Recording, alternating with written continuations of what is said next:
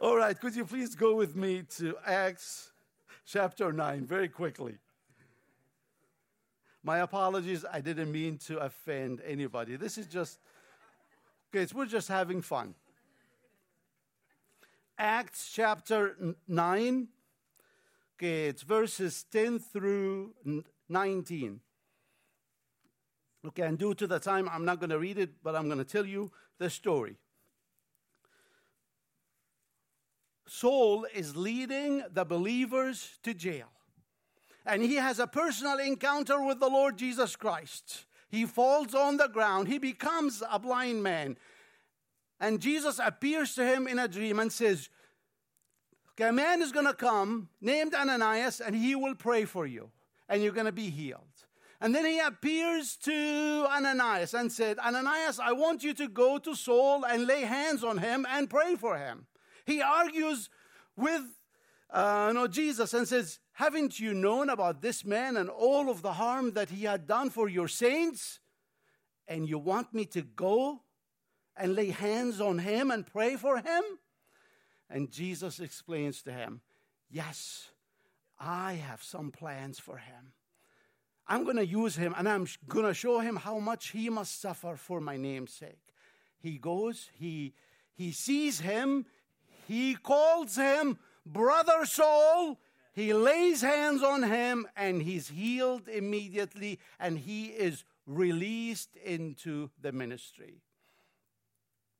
See, all of my life, Paul had been my hero. I mean, how could you not have him as your hero? He wrote more than half of the New Testament. He stood before kings. He declared the word of God. But now the more I read about this man named Ananias, Ananias had become to be my hero. And this is not the same Ananias who had sold his home and came to the 12 and lied about it. This is a different Ananias. Let me share with you 4 points very quickly. It's why I consider him to be my hero. 1, he's a perfect example of how God loves to use the no-names. God loves to use the nobodies. You see, we don't know that much about him. All we know is that 10 of the verses in Acts that they talk about him, his name is mentioned 5 times only. We don't know how tall, how short, if he had hair, if he didn't have hair, if he was married, or if he was not, if he had kids. We don't know even his education. We don't know that much about him. He comes across as a common foot soldier in the army of God. His name in Hebrew is Hananiah, which means God has been gracious. And this morning I declare that God had been so gracious to look at you and me and to choose us to serve him. Just like he did with Ananias. God has been gracious. That's the meaning of his name. He comes across as a common foot soldier in the army of God. You don't read that much about him. Actually, if you have been going to the church for so many years, I bet you've never heard a message on this Ananias. He comes to the scene and he's gone very quickly. But here is the deal. The God of the universe, the mighty God, knows Ananias by name, and he calls him by name. And I want you to know this morning that God knows you by name. He's calling your name this morning. I have a task for you. I have a soul that I want you to go and to pray for. But Lord, I'm not the speaker. I'm not the pastor. I'm not the preacher. I'm not the worship leader. I don't have the talents. And God says, you know what? Do you know how to pray? That's all it took. You're overqualified. Sometimes we come to the church and we just think, I am just one in the crowd. Nobody sees me. Nobody is going to even think that there is a role for me in the church. Well, I am here to tell you This morning you may think that you are one in the crowd, but to the Lord, you're the only one in the crowd. He's got a mission for you. He had created you for a higher purpose. He looks at the no-names. You see, we look at the appearance, we look at the skills, we look at the talents, we look at those who seem to have it all together. And God says, that's not what I look for. I look for a faithful heart. You have come into the kingdom for such a time as this. Whom shall I send and who will go for us? We try to use every excuse possible to not be released into the calling that He has for you and me. But I am here to tell you this morning, if we're not obedient to Him, He would move beyond us. Well, some of us say, I'm getting too old. I had a meal last night with an 81-year-old man, but he had the youthfulness of a teenager. I am retired. Well, in the kingdom of God, there is no retirement. There is refirement. Have no excuse. The second thing, very quickly, Ananias understood that he will be persecuted. Now, so let's be on the same page here. Okay, so we read in Acts 7 and 8. Saul was in wholehearted agreement with the stoning of. In fact, he was there at the scene, and the guys who were doing the stoning, they had their coats on, and it hindered them from the free movement of the stoning. So they took their coats off, and they handed to a young man named Saul. He was a participant in the stoning of Stephen. Okay, and then we go on to read in Acts 8, 3. As for Saul, he made havoc of the church, entering into every house and hauling men and women to jail. Saul was on a mission to wipe out Christianity. Saul was the ISIS of his day. He was. He had a plan. He had wanted to take to jail and maybe to their murder as many of the believers as he could. In fact, it was not enough to persecute them in his hometown in Jerusalem. He walked 150 miles to the north to Damascus because of the hatred that he had for the Lord Jesus Christ. The persecution, you see, some people, they're going to go to a great extent to persecute you because of him. He did that. He walked for an entire week to continue the persecution of the church. He came to the city with a list. Possibly Ananias' name was on that list. He came to persecute the church. He came to holler them and take them to jail. Now, Jesus had made it so clear. Everyone will hate you for my name's sake. No wonder you turn on the TV nowadays, and the hatred that it's coming out for the Christians and for the name of our Lord Jesus Christ, it is amazing to me. If you look, 11 of the 12, they were killed for the sake of the gospel. And Jesus had made it so clear, if the world hates you, know that it hated me before it hated you.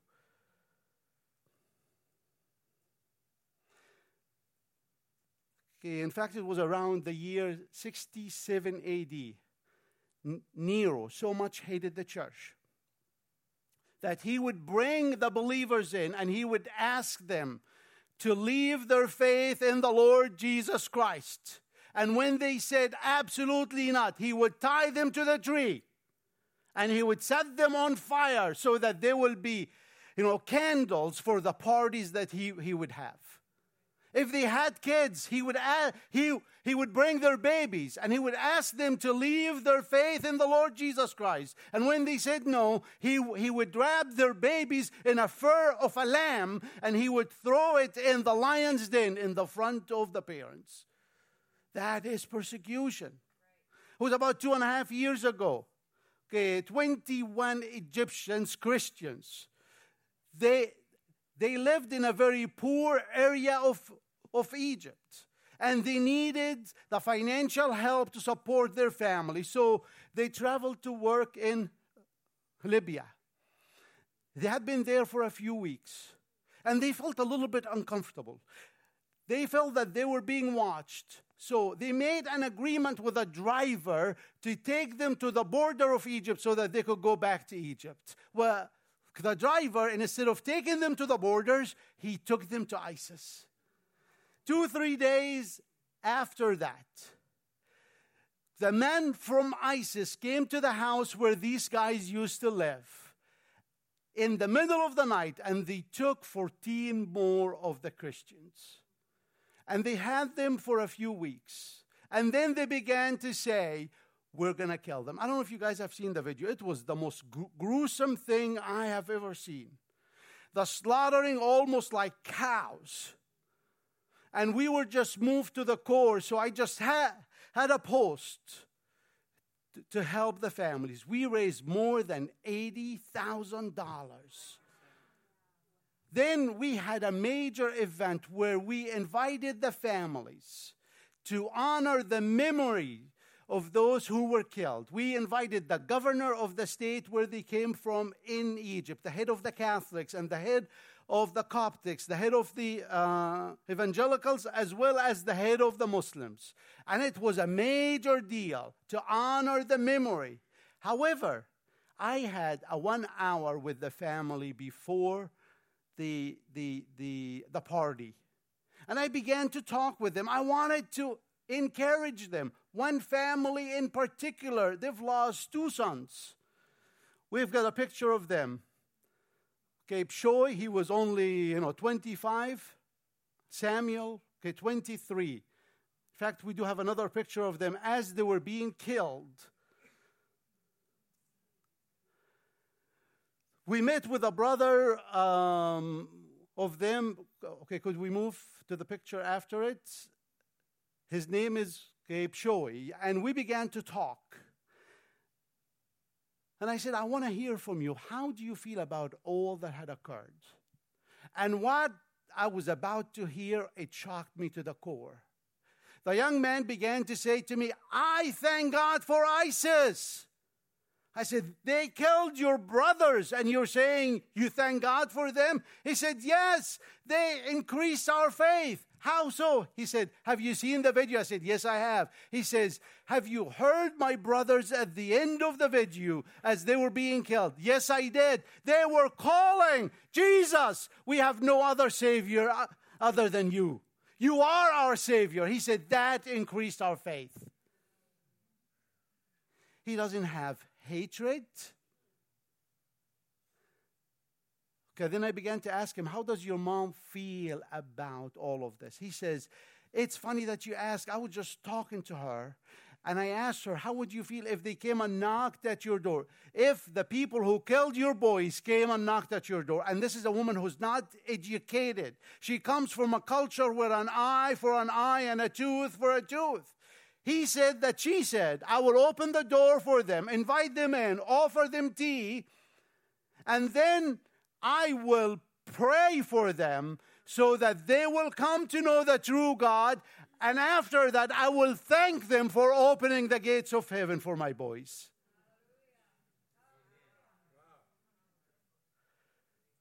I mean, I could go on and on and on with the rest of the families. These people, they don't have hatred toward those who persecuted them. Now, you may face a different type of the persecution here. We're not there yet. I mean, you don't have the freedom to share your faith at the job. You turn on the TV and you could see the attack on our faith by the media. The freedom that we once had to pray in the school, it is no longer there. We may not face that same type of the persecution, but we are facing a certain, picture of it. Actually, when I first came to the States, 29 years ago, to be a Christian, it was a badge of honor. Now it's a label. But here is the catch. It is so easy to respond in the flesh to those who persecute us. But those who persecute you, they don't persecute you because of you, they persecute you because of him. Saul, Saul, why are you persecuting me? Who are you, Lord? I'm not doing anything to you. It's what you do unto the least of these, you have done unto me. See, in this way, we don't take it personally. They're not persecuting us. They're persecuting the Christ who's in us. I want you to think with me. Saul is hauling the believers to jail. He falls down to the ground. He becomes a blind man. The powerful now becomes powerless. If you were one of the people whom he was hauling to jail, anybody has a knife? I want to help God. I want to get rid of this man. We would not have had half of the New Testament. We would have harmed the plan of God. Vengeance is mine, says the Lord. It is not ours. He commanded us to love those who persecute us. Even 1/5 of the human race who don't understand why do they persecute us. When you look at so many of the Muslims, they don't understand it. Yet they're misguided by Satan. We harm the plan of God by seeking our own vengeance. Okay, the third thing, and I'm going to move very quickly here. If we're going to obey God, we have to let go of the suspiciousness that we have of each other. God knows we live in a culture now where we're very suspicious of each other. If anybody had the reason to have the suspiciousness, it was Ananias. He knew who Saul was. He knew the mission that he had. He knew that he was coming to even kill him. And here is the funny part. Jesus is asking him to go to the man whose everybody in the city is hiding from and come close enough to lay hands on him. Isn't that crazy? It will be almost as if God is asking you to go to the zoo and get in the lion's den and come close up to the lion and can put your hands on it. It will be almost as if God is asking you to go to the leaders of ISIS who are kidnapping Americans and just be at his house and lay hands to pray for him. Oh, the courage that it must taken. You see, I believe that Ananias didn't go to the house where Saul was because he had confidence in the flesh, or he had a machine gun under his coat, or he had a knife, but he was confident that he heard a word from God. And I believe that God still speaks. When did he ask you last to do something that it would have been so crazy to anybody else to hear?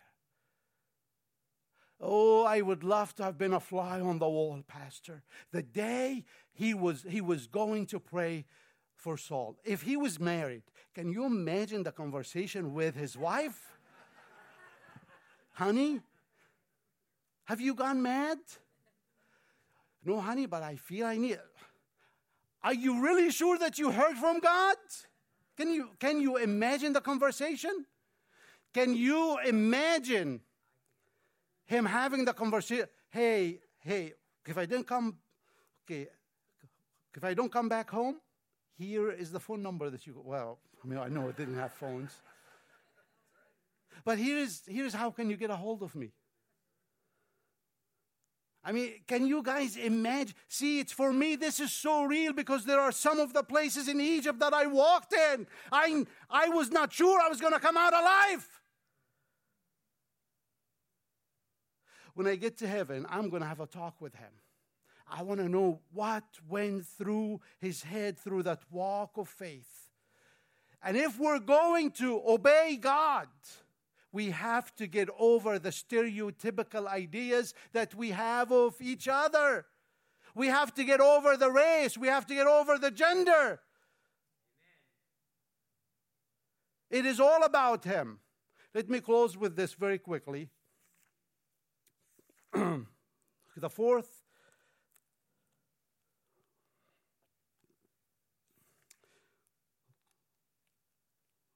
thing that, before I go there, he goes to Saul. He lays hands on him and he calls him what? What a moment of a transformation. Saul is hearing it for the first time. You're forgiven. You're a part of the kingdom. And for Ananias himself, this is no longer an enemy. The blood of Jesus goes through his veins as it goes through your vein. He's now your brother. The fourth is that we have to learn to receive from each other. Ananias goes, he lays hands on him, and he's healed. And Saul is released to the ministry, and he becomes the greatest apostle ever, Paul. Now, I want you to think with me. It's when Jesus appears to Saul. I'm going to send you Ananias. Now, if I was Saul, I'm sorry, Anna who? I need Peter to come and pray for me. I need one of the 3, at least one of the 12. Not a no-name Ananias. I'm not going to, receive from anybody but the senior pastor. I've been in the hospital and he didn't come to visit me. Yeah, but my associate was. No, he doesn't fill your place. I have to receive from the big guy.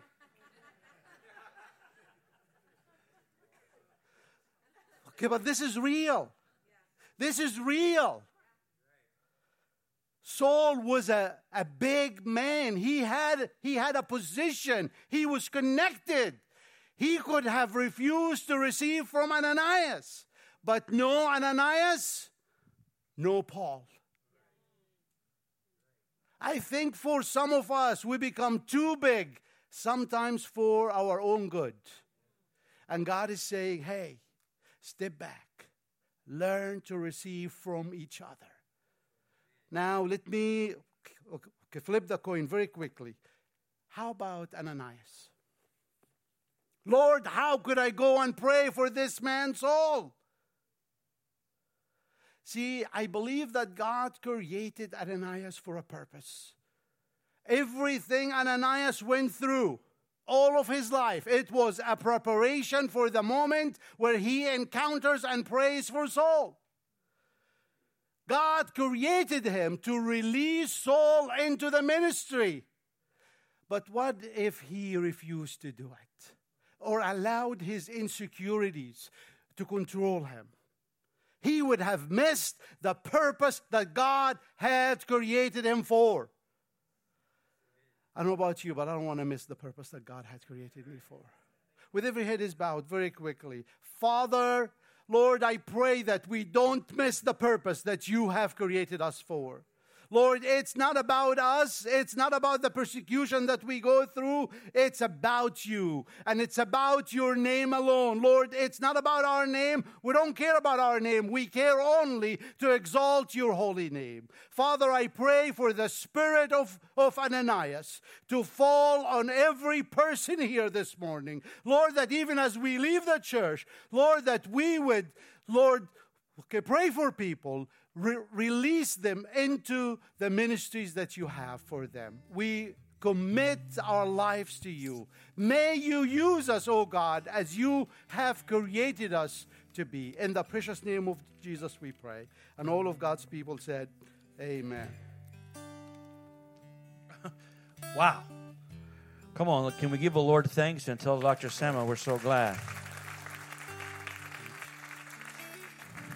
I need ushers to be ready quickly because some of your friends are looking forward to coming to church and they're going to cause a commotion on us. But I want to say two things as you're getting ready today. We're going to send them on their way in a manner worthy of the Lord.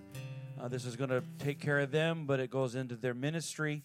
And everything you heard today is a good reason to sow abundantly today, to bless them.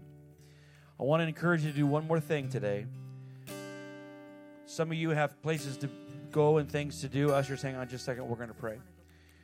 But some of you right now think, you know what? I need to hear that again. I don't know. I've never said that. But maybe you should stick around and maybe soak in that word again.